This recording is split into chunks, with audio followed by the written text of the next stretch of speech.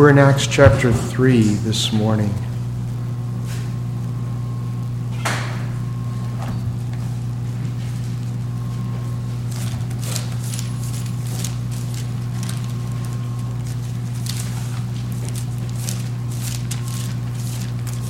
We're going to look at Acts 3, 1 through 10. I think some commentators take this section to verse 11. I will take it to 10. Beginning to read at verse 1. Hear God's holy and perfect word.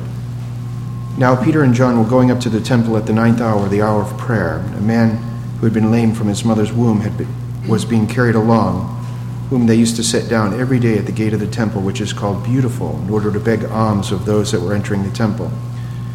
When he saw Peter and John about to go into the temple, he began asking to receive alms. But Peter, along with John, fixing his gaze on him, said, "Look at us." And he began to give them his attention, expecting to receive something from them. Peter said, "I do not possess silver and gold, but what I do have I give to you. In the name of Jesus Christ, the Nazarene, walk." Seizing him by the right hand, he raised him up, and immediately his feet and his ankles were strengthened. With a leap he stood upright and began to walk. And he entered the temple with them, walking and leaping and praising God. And all the people saw him walking and praising God. And as they were taking note of him being the one who used to sit at the beautiful gate of the temple to beg alms, they were filled with wonder and amazement at what had happened to him. Amen. Let's pray. O Lord God, you alone are God. Beside you there is no other. You are an amazing God. You can make the lame leap like a deer. You give new life to those who are dead in their sins and trespasses. There's nothing impossible for you. Increase our faith, Lord, that we might believe in you. We pray this in Christ's name. Amen.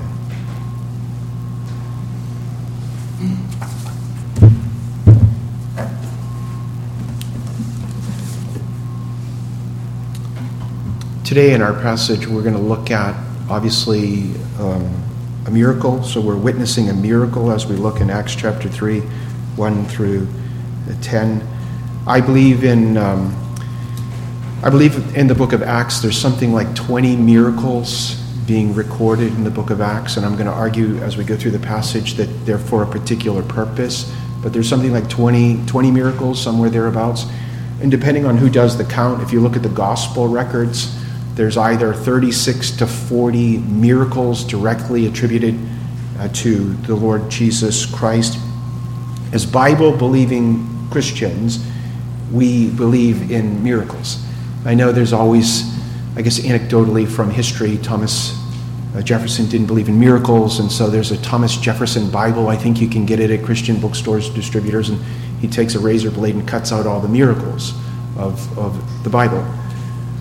Beloved, Bible-believing Christians, which is what we want to be, of whatever stripe, Baptist, Presbyterian, Episcopalian, we want to live on every word that proceeds from the mouth of God. Jesus tells us to do that in Matthew chapter 4, to live on every word that proceeds from the mouth of God. So whatever God says in his word, we want to believe.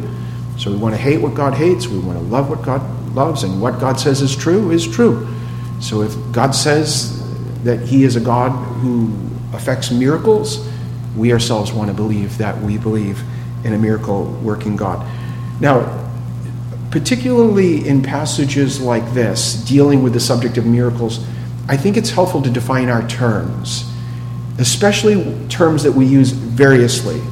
And I don't mean twisting a term. It's possible to use words wrongly, but in common everyday speech, we use lots of words, and we have lots of different meanings to those words depending upon the context.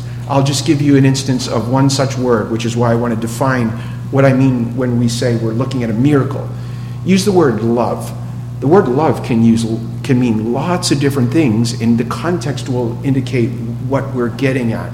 You can say, I love pizza, or I love God, or I'm loved by God in Christ. So there is a filial love, there's an ordinary love, there's a God love, and it can have various shades of meanings depend upon what we're looking at. And the same is true for miracle. So miracle, we can use the word miracle to mean I'm really happy. It's a miracle my tax refund money came so quickly. It's a miracle. Or we can use the word miracle to mean that we're profoundly happy. It's a miracle that the operation worked. It's a miracle that the chemo medicine is working against the cancer. It's a miracle. We're profoundly happy. Or we can use the word miracle to mean that something has happened and we don't understand it. It's a miracle that the tornado came down this one street and destroyed every home and hopped over the middle house and destroyed every other home. It's a miracle. We don't understand it. Now, I want to be precise. For our purposes, I want to define what a Bible miracle is. And part of the reason I think it's helpful to define a Bible miracle, not all of us have come out of the womb straight into the Reformed faith. I didn't. A former Roman Catholic married to a former Hindu, now a born-again Christian, but I've been everywhere. Baptist, Pentecostal, you name it, and here I am. And so sometimes, depending upon the church that you're in, have you ever been to a miracle service? I've been to miracle services in Pentecostal church where they do miracles. I'm not sure if they're doing this kind of miracle. I'm pretty sure they're not. Here's what I mean when I say miracle. Miracle has to do with the providence of Almighty God. Providence is a fancy word for government. So God has created God is from all eternity. He's uncreated. He's underived. It's the aseity of God, that God is eternal, eternally existent. So when we think of God eternally existent, in the beginning God, he creates everything. And God governs everything that he has created. And God governs variously. We would say the primary way in which God governs all his creatures and all their actions is through ordinary providence or ordinary government. And he most ordinarily governs us through secondary means or secondary causes. There's a reason I'm pushing 190 and not 160, because I'm eating ice cream. Secondary means, secondary causes. Does that make sense? And so if we were to say something like this, God will sustain our life. How does God sustain our life ordinarily in his ordinary government? He gives us food and he gives us drink. What's the ordinary means whereby God gives us food and drink? We would say work or labor. But God is the one that establishes those secondary means or causes. God's the one that gives them the properties of food that sustains our life. Medicines, he gives the properties, and God makes them effectual. That's how God governs most things ordinarily. Now, when we come to the business of miracle, there are Christians, especially within the Reformed camp, I'm obviously a Reformed minister, who say, nope, we don't believe in miracles anymore. Well, you're looking at a Christian that does believe in miracles still. But I'm going to define my understanding of a miracle this way. I'm going to use the language of our secondary standard, which is Presbyterians is the Confession of Faith. All this is a written summary of what we think the Bible teaches on any subject. And here's what we understand about providence or government from chapter 5. God in his ordinary providence makes use of means, that's the ordinary government, yet he is free to work without, above, or against means at his pleasure. So a true miracle, the kind of miracles that we find in the Bible, are God working without secondary causes, he's working above secondary causes, or he's working against secondary causes. I want you to think of a couple Bible miracles. Remember the guy out chopping wood and the axe head flies off? And he says, my master, my Lord, it's a borrowed axe. And I think it's Elisha touches the water or something like that, and the axe head floats. Iron axe heads don't float on water. That's God working against the properties of those secondary things, water and iron. I think, was it in the book of Joshua that the sun stood still, and there's another place in the Bible that the shadow goes backwards? The sun ordinarily doesn't stand still. So God is working against those ordinary secondary means. How about virgins? Do virgins give birth to a son? Virgins do not give birth to a baby, except when God the Holy Spirit overshadows the womb of the Virgin Mary. That's a miracle. Miracle, miracle, miracle. So when we think miracle, think God's extraordinary government. That somehow God, in an immediate way, God is affecting something. God is governing something in an immediate way. So when we come to this particular fellow, looking at this miracle of this man who was lame or crippled being restored, Peter commands the man who is lame to be healed in the name of the Lord Jesus Christ. There's nothing in the command that should cause this man to be restored to full health. It's sometimes people, if you've ever seen it, well, the properties of the oil, if you add the vinegar or the oil, that's really healing properties, and that's what's going on. No, he doesn't do any of that. He says, in the name of Jesus, stand. So there's nothing there that should affect his healing, but this is God immediately healing this man. Now, I want you to think of something. Who's doing the healing? It's not Peter. It's not John. They're the servants. It's God. And who or what is God? God is the creator of all things. He could speak ex nihilo, from nothing. Let there be light. Boom, there's light. He creates Adam. He creates Eve. And so we have the creator of heaven and earth who's taking this broken creature. And what is God, the creator of heaven and earth, doing for this broken creature? What's he doing? He's healing him. I've used for the title of the sermon from Isaiah, and the lame will leap like a deer. Beloved, I'm going to say this. I hope to say it at the end of the sermon, but I should just say it right now. This sermon teaches us a number of things about God, but what it teaches us is God is good and God is powerful. And someday, all of the brokenness that has occurred to man because of sin is going to be taken away in Christ Jesus. So there's going to be no sickness, there's going to be no lameness, there's going to be no disease, there's going to be no death. The Bible says in the book of Isaiah, I think in the 30s, no one will say, I am sick. No more. So if you, beloved, are wrestling with any kind of infirmity, physical infirmity, how about mental infirmity? How about emotional infirmity? I know people that don't struggle with that. You think, poo-poo, emotional infirmity, mental infirmity, I'm strong as a horse. That's a joke. That's not even real. Oh, really? Oh, really? You don't think emotional infirmity or mental infirmity is real, like a broken leg? Try it on for size sometime. And you're going to look forward to the day when God says, and the lame shall leap like a deer, because of this one. So that's what's going on. That's a real miracle. As I've said, you can travel around in various churches, and they're going to say this or they say that, and they say that's a real miracle. I myself watched a woman with bad ankles at Christian Heritage in Tallahassee, Florida. I went to a miracle service, and they healed her and she ran around the perimeter of the church, and I knew that she had bad ankles. And I went home to my wife. My wife refused to go to the miracle service with me. She was smarter than I am. And I said, it's like the Bible. They healed her. She didn't even, they healed her. I know this one has bad ankles. She ran around the church. I went back to see her the next week because I was selling an ad. She was the church secretary. And I said, where is Sister Sally? Oh, she's in the hospital having an ankle operation. That's not a miracle. This is a miracle.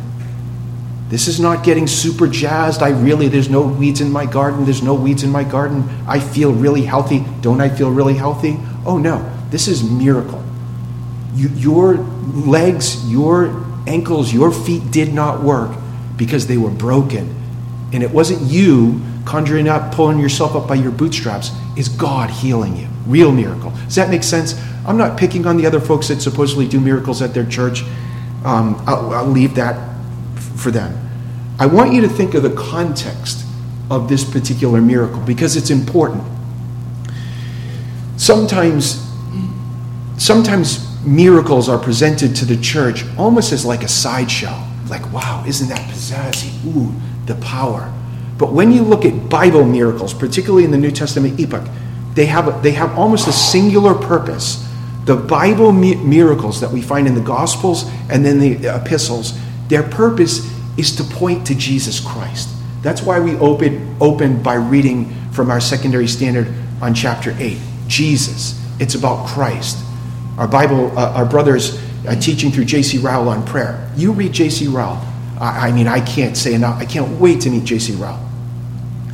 One of the things about J.C. Rowell is he is so Christological. He's so Christ-focused. Everything you read is dripping with Christ.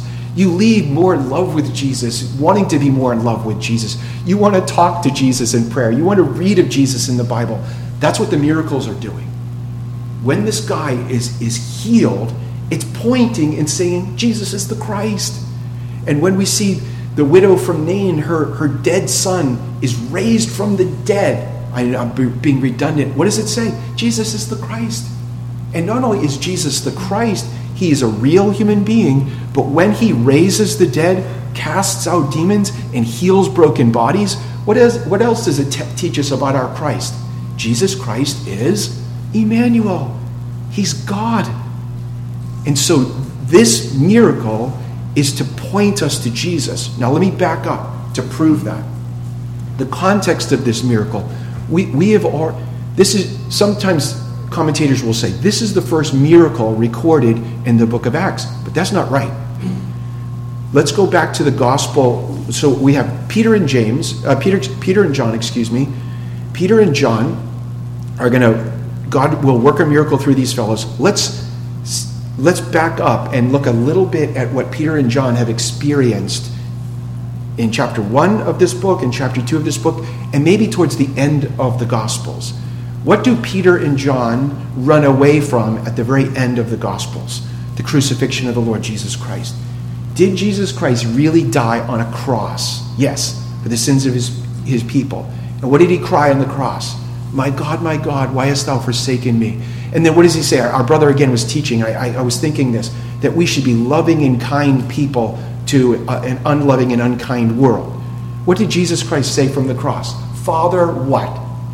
Forgive them. And then he gives up the Spirit and he dies. So the people knew, Peter and John know that Jesus has died for sins. 3 days later, what happens with Jesus? He rises from the dead. Women meet the risen Lord Jesus Christ, and they go running to Peter and they go running to John. And what do they say to these two guys? We have seen the Lord. We have seen the Lord. Beloved, as Christians, this is not just we believe right propositions about Jesus. We do. I would argue that the Bible brings us into relationship with the person, but it's not just this. There are people who could say the Nicene Creed and the Apostles' Creed. I could say it like a parrot. I say it every Sunday as a Catholic. I believe in the Holy Apostolic Church, blah, blah, blah, blah, blah. And what is that? We could say the Lord's Prayer the same way. We could say right things about Jesus because facts are rattling around in our noggins. But it's a person. These facts, these truths, these Bible propositions bring us into a real relationship with Jesus Christ. Am I right or not? So this isn't formalism. This is the difference between being in the church and being in Christ. This is the difference between having water sprinkled on your head or poured all over you and being born again. You know right things about Jesus and you know Jesus. Does that make sense? And so the women say, we have seen Jesus. And so Peter and John go running to the tomb. John's a younger guy. He beats Peter there. Peter's more bold. He goes in first. Jesus isn't there. And that brings us up to Acts chapter 1. In Acts chapter 1, who do Peter and John and the other believers meet? The risen Lord Jesus Christ. Jesus Christ rises from the dead. Virgins don't give birth. People who die don't rise.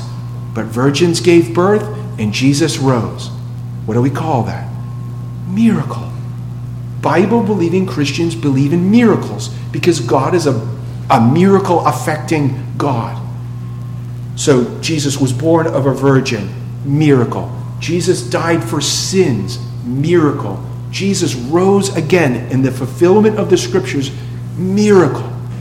And Peter and John and all of the other believers, they hear Jesus. Jesus says, wait here for the baptism of the Holy Spirit. I'm going to ascend up into heaven, and when the fullness of time has come, I'm coming back for you. Where is Jesus Christ right now, beloved? Really? Where is he? He's at the right hand of glory, the right hand of the Father. What is he doing there? Ruling and reigning and defending all of his people. And he's going to come back on the last day, and he's going to do what? A trumpet's going to sound. And what will happen? We are going to fly away. We're going to blow this joint. We're out of here. Well, I don't know if I want to be out of here. I want to be out of here. even as pretty as this is, we are gone. What do you call that? Miracle. So this is not the first miracle. And then with the baptism of the Holy Spirit, the baptism of the Holy Spirit is another miracle. You have the sights, the tongues of fire. You have the sounds, the rushing wind. It's a reversal of the curse of Babylon. And then the people speak with various languages. I know people say it's your secret prayer language. It's not your secret prayer language. It's the various tongues. Read the passage. The French guy said, listen, French guy said, the Irish guy said, the German guy said, we hear them praising God in our own language. That's a miracle. Have you ever studied another language? I did 3 years Greek, 2 years Hebrew, and you know how much I know? Baby Greek, baby Hebrew. Baby! These guys, through the baptism of the Holy Spirit, are speaking fluently and the perfect accent. And the people who are born there say, aren't these guys Galileans? I mean, take a guy from Boston, teach him Spanish, and what is it? Me llama Juan. I mean, how does that work? But that's not this. This is miracle. Beloved, can God do this? Yes. Did he do it? Yes. This passage is designed to bolster the faith of believers, and it's designed to woo unbelievers to Jesus. So if you believe in Jesus, this passage is here to make you believe in Jesus more. Well, I have a broken body. Well, then take it to Christ. I have a broken mind. Take it to Christ. I have a broken marriage, a broken family. Take it to Christ. Amen? That's what's going on here. And so if you say, I can't, you can't. You can't. I know we're not supposed to say that. We're all supposed to be Vince Lombardi. Winners do things losers don't want to do. You got to pull yourself up by your bootstraps. But beloved, could this guy whose ankles didn't work, whose feet didn't work, could he pull a Vince Lombardi? Could he pull himself up by his, just gut it up? Men do things, men are men. Just be a man.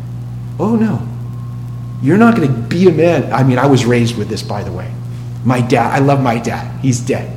But I was raised with that. He thought it was effeminate if men didn't act like men and make it happen. Here's what I've heard my whole life. Make it happen. Well, I'm really sad. I'm really broken. Make it happen. I'm this, I'm that. Make it happen. And that was it. How do I make it happen? Make it happen. You're laughing. Military guys know this. Could this guy make it happen? No. Oh, beloved. Vince Lombardi couldn't make it happen. Vince Lombardi couldn't keep himself from dying. Vince Lombardi couldn't keep himself from sinning. He couldn't make it happen. No one can make it happen. Not in a spirit. I'm not talking you can't get up and put your lunch, get your boots and go to work. I'm not talking that. This guy is teaching us spiritual lessons about the fall of man, about the goodness and the restoration that's found in Jesus Christ. So the context of this miracle is a miraculous context. So if we're trying to imbibe a certain kind of naturalistic view of Christianity, that's not Christianity. I know there are guys, conservatives, that are not Christians that Christians love because they're conservative politically. I would say this. I'm not going to pick on them too much. You go take in your favorite conservative who's not a Christian, you love them because of their political views, mash in their name and mash in Jesus or Christ, and then watch them talk about Jesus. Katie, bar the door. You're going to never want to turn them on again. And it's all like, well, you know, we should have a good society, and it's the well-ordering of morals. Oh, no. This isn't social renovation. This isn't like some kind of therapy that we're believing. We're believing in God, the Father, the Son, the Holy Spirit, that raises spiritually dead people to new life. That's the one we believe in. The one that can take broken bodies and heal them. You say, well, I have a broken body. I'm not going to be healed. Just wait. You got a broken body? I got a broken body. Nothing's working. My eyes don't work. My ears don't work. Just wait. Pretty soon, they're going to work perfectly. Amen? Amen. And the people that we have loved that died with broken bodies and they've died in Christ, where are they now? Their bodies are working. They don't have a body yet until the resurrection. Their spirits are working perfectly. That's what this is. It's the truth of God in Christ but it's designed to make us know God and love him more. And it's a miraculous context because it's a miraculous God. And so what are some basic lessons that you learn as you see this miracle? I know we're kind of looking big view first, and then we'll unpack it particularly after. When you look at the truth of miracles, what are some basic lessons that you learn? Remember, miracles are God's extraordinary government. Stuff just doesn't happen. I know there's a bumper sticker, stuff happens. Stuff doesn't happen. Stuff just did not get here. The Big Bang, I don't know how it's supposed to work. That's not true.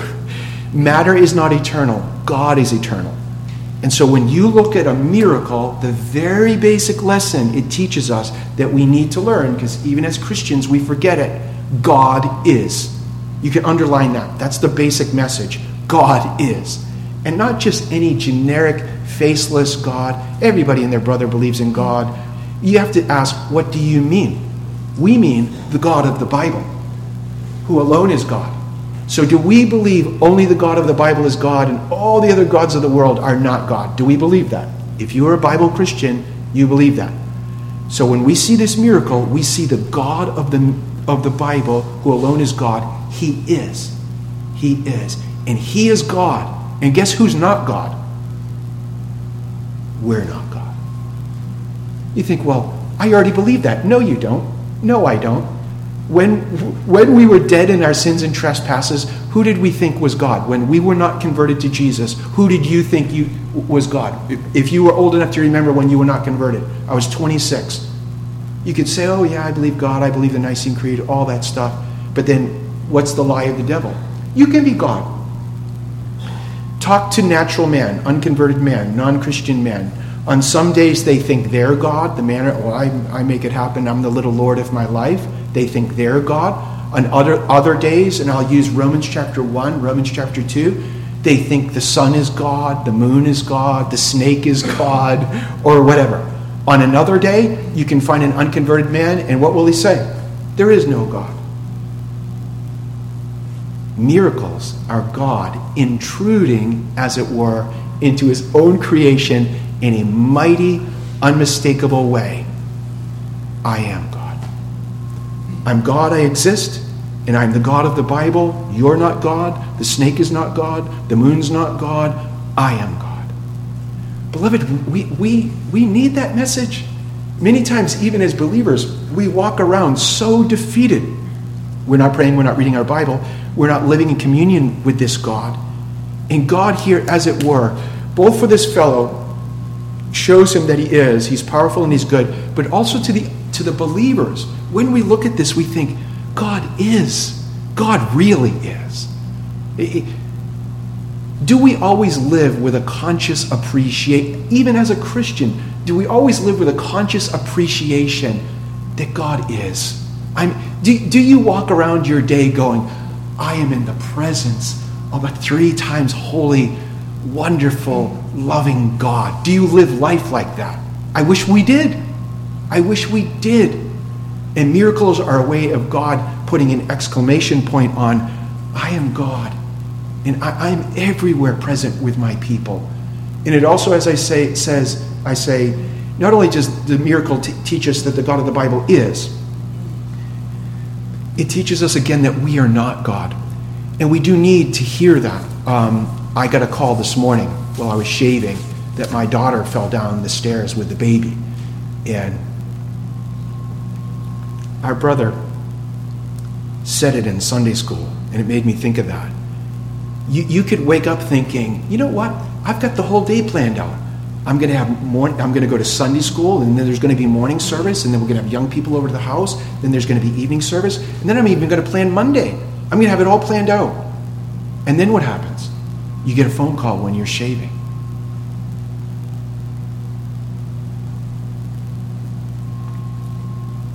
What happens after that? I'm not God. Who's God? God's God. My daughter's okay. The baby's okay. She's going to get her head checked out. Do you think the parents of this man loved their son? Yeah. Could the parents heal their boy? No. Could they stop their boy from being lame? No. If there were any doctors around, you think the mother and the father would have tried to move heaven and earth to take their son to the doctor to heal him? If there were doctors around? If they had the ability? Yes. I think they're Jews. Would any believing mother or father taken this boy crippled from the womb, to the synagogue and to the temple and said to the religious leaders, pray that God heal my son? Would they have done that? Yeah. We need this lesson. I needed the lesson this morning. We need it. The mother and the father are not God. They can't keep the boy from being crippled. They can't stop him. They can't keep their son whole. They would if they could. The doctors can't heal him. The priests couldn't heal him. And what about the man himself? Could this man do what I was told? Make it happen. Just make it happen. Could he will himself whole? No. This man is a living illustration of what we all are before God, before we come to Christ, before Christ comes to us. We are this man. This man is lame. We are lame. This man cannot stand. We cannot stand upright before a holy God. We have no power. We're broken. And why is he begging? There's a very simple reason here, beloved. Why is this guy begging? Because he's lame. That means he can't work. And he's living in a day and a time where if you couldn't work, that you had to beg. Why? So you can eat. So he's begging. He's broken. He's poor. He's powerless. We're broken. We're poor. We're powerless. Our mothers and fathers can't heal us. The doctors can't heal us. The priests and the prophets can't heal us. We're broken. We can't heal us. We're broken. And you know what? I'm for doctors. If you have something wrong mentally, something wrong physically, I'm for all of these things.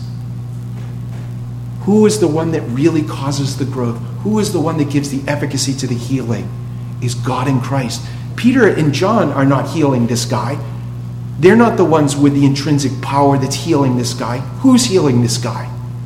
God in Christ. In the name of Jesus, stand up and walk. This is God intruding into creation in a mighty way to testify to this man that Jesus is the Christ. Remember I said that the baptism of the Holy Spirit, the pouring out of the Holy Spirit, that fulfills Joel 2:28 through 30. And Joel 2:28 through 30 says, when you see these things, it's pointing to the Christ has come. So Peter says, look, Jesus is the Christ. And so when this lame guy leaps like a deer, this is in Isaiah 35, and the lame shall leap like a deer when Messiah comes. And what's God doing? There he is. Jesus is the Christ. This is the lesser. I'm going to say this. The healing of physical healing is the lesser thing that God in Christ does. The greater thing that God in Christ does is the spiritual healing.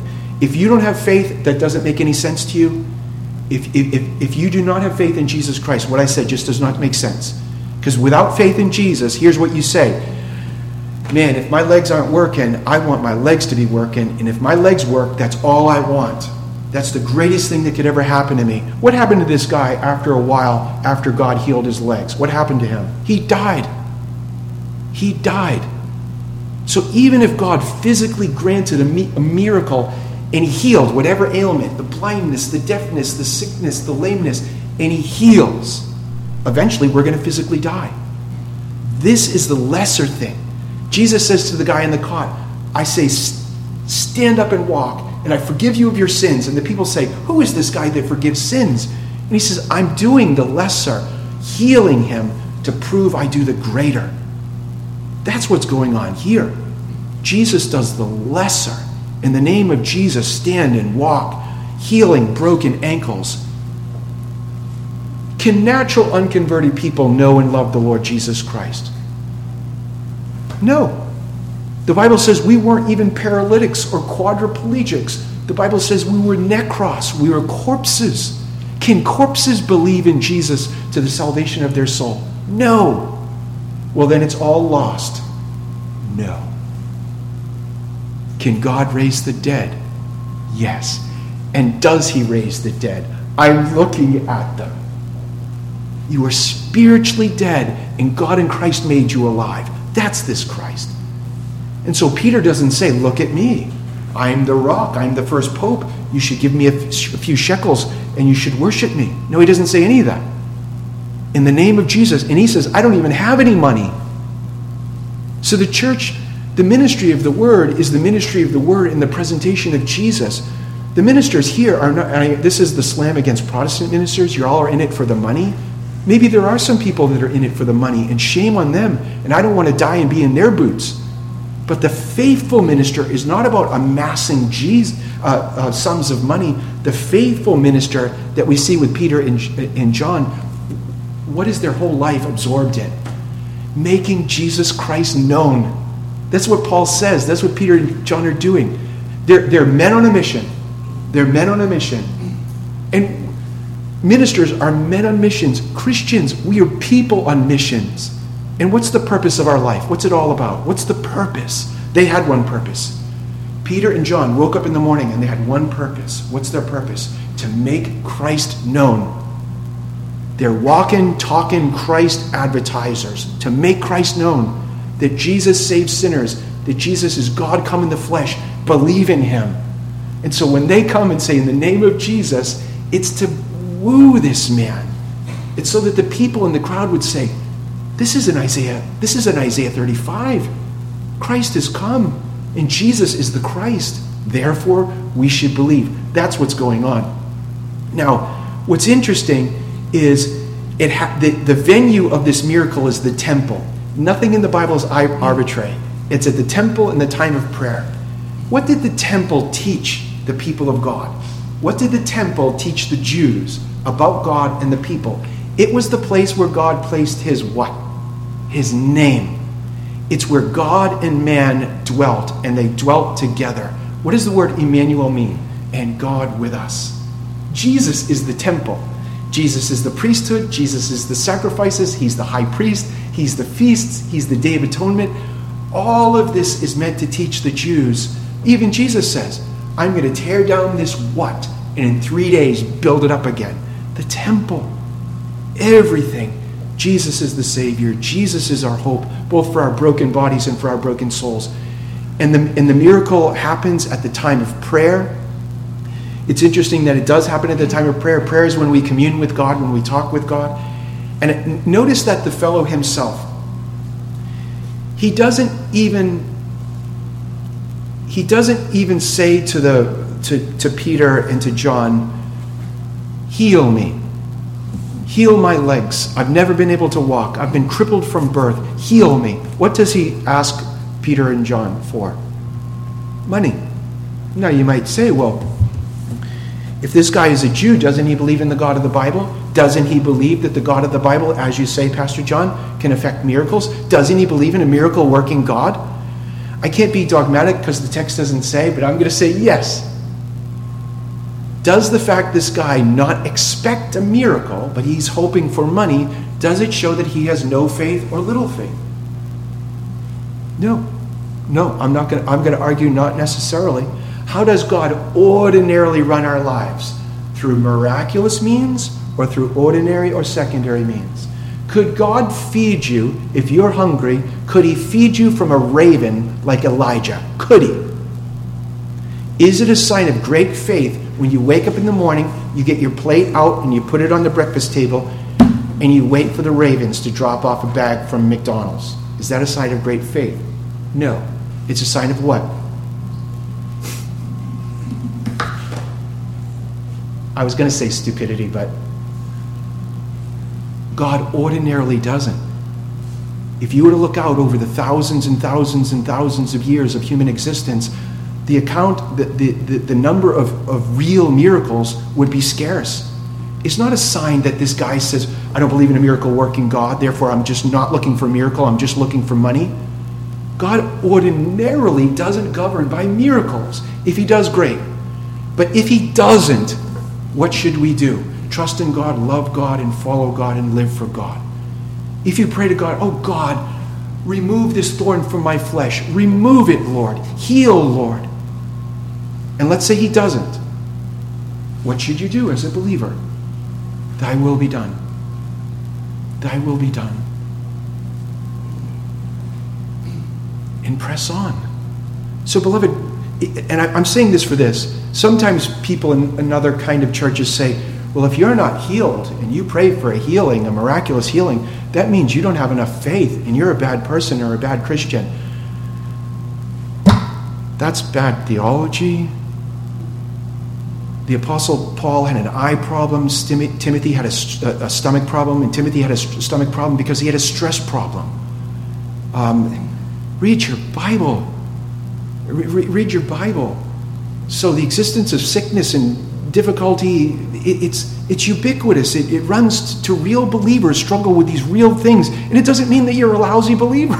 It doesn't mean you're a lousy believer. It doesn't mean you don't have enough faith or God doesn't love you. That's stupid. Don't even think like that. God put the Apostle Paul, he gave him a thorn and a messenger for Satan. He loved the Apostle Paul. It means the exact opposite. So if God miraculously heals you or your loved one, praise God. But if he doesn't, press on and walk by faith. He wants money because he wants to eat. There's nothing tricky here. He wants money because he wants to eat. And Peter and John say, I don't have any money, but what I have, I give you. In the name of Jesus. And these guys, I would argue the Bible teaches us that God gave, the way that his ministers make Christ known is Bible, law, gospel. But then for these guys, apostles, real apostles, I'm not talking the fake apostle, real apostle, in the Bible apostle. Jesus Christ gave them supernatural powers to attest to the truthfulness of his word. Until the close of canon, they could cast out demons, they could heal the sick, they could raise the dead, the apostles, in the name of Jesus, all to prove that the gospel of Jesus was going from Jew to Gentile, that Jesus is the Savior. These men have these gifts. Now, does God still do miracles? I suppose he does. I think he's free to do that. Do we still have miracle-working apostles? I would argue no. But these guys do have the power to effect miracles. But as I say, it's not the fellow themselves, but it's God in Christ who heals these particular people. And so these people say, in the name of Jesus Christ, stand. In the name of Jesus Christ, walk. One of the commentators said something interesting, and you'll know if you're a mom or you're a grandparent who watches your daughter or your son teach your little kids how to walk. Little kids just don't come, like when they learn to walk, you need to put a hockey helmet on them. In any sharp corner, they literally with their little noggins are going right for the coffee table. They're going right for that because they're all over the place. You have to learn how to balance on these two pins of ours. One of the commentators, I thought it was insightful, said this man didn't even go through the training period. His legs and his ankles now worked. But not only his legs and his ankles worked. Remember learning language, Mayama1, and they learned to speak fluently? This guy could walk perfectly. He's not even like the toddler phase. Who can do that? God can do it. And the text tells us, and the people are amazed. What's the first thing the guy does? He leaps for what? Joy. Oh, beloved, the Bible says, rejoice with those who rejoice and weep with those who weep. You think, well, this is the lesser thing. This isn't necessarily being spiritually restored in Christ. That's true. I hope the latter happen. If you could not walk and some doctor performed an operation, or your kid couldn't walk and they performed an operation, and you saw your little kid walking, what would you be doing? You'd be crying for joy. Right? This guy is overwhelmed. He was born crippled from the womb. And in the name of Jesus, he's whole. Jesus can do the lesser, and he can do the greater. So this is calling all of us to look to Jesus. Yes, if we have a physical infirmity, we come to him. But spiritually, it's only in the name of Jesus Christ that we can be made whole. And the text tells us, and they're all amazed. And I'm going to tell you, stepping back in the book of Acts, you would think, you know what? Well, there's going to be no pagan temples anywhere. Everybody's going to stop going to the Jewish temple. They're going to know Jesus has come. Everybody's going to be a believer because they're all seeing it. Is that what happened? They witnessed a miracle. Did all of a sudden the whole boatload of them become believers? No. From here, clear through to what, Acts 8, Acts 9, you know what's really going to kick off here? With a real miracle. What did the Jews say? We have to kill these people. We have to kill these people. We have to stop Christianity from going forward. So we think, well, if we could have miracles, people would believe in Jesus. Oh, no, they wouldn't. Seeing is not believing. Believing is a gift of Almighty God. So unless God opens your eyes, you could see a guy raised from the dead. Remember the guy in hell? And the rich guy in hell? And he says to Jesus, send someone back to my brothers. And what does Jesus say? They have the law and the prophets. Even if they saw a guy raised from the dead, they wouldn't believe unless they believe the law and the prophets. Beloved, we have a miracle-working God, a miracle-working Christ. Do you believe in Christ? Do you trust in him for your body and your soul? Do you rest in him as God come in the flesh? I pray that you do. May God be pleased with the preaching of his word.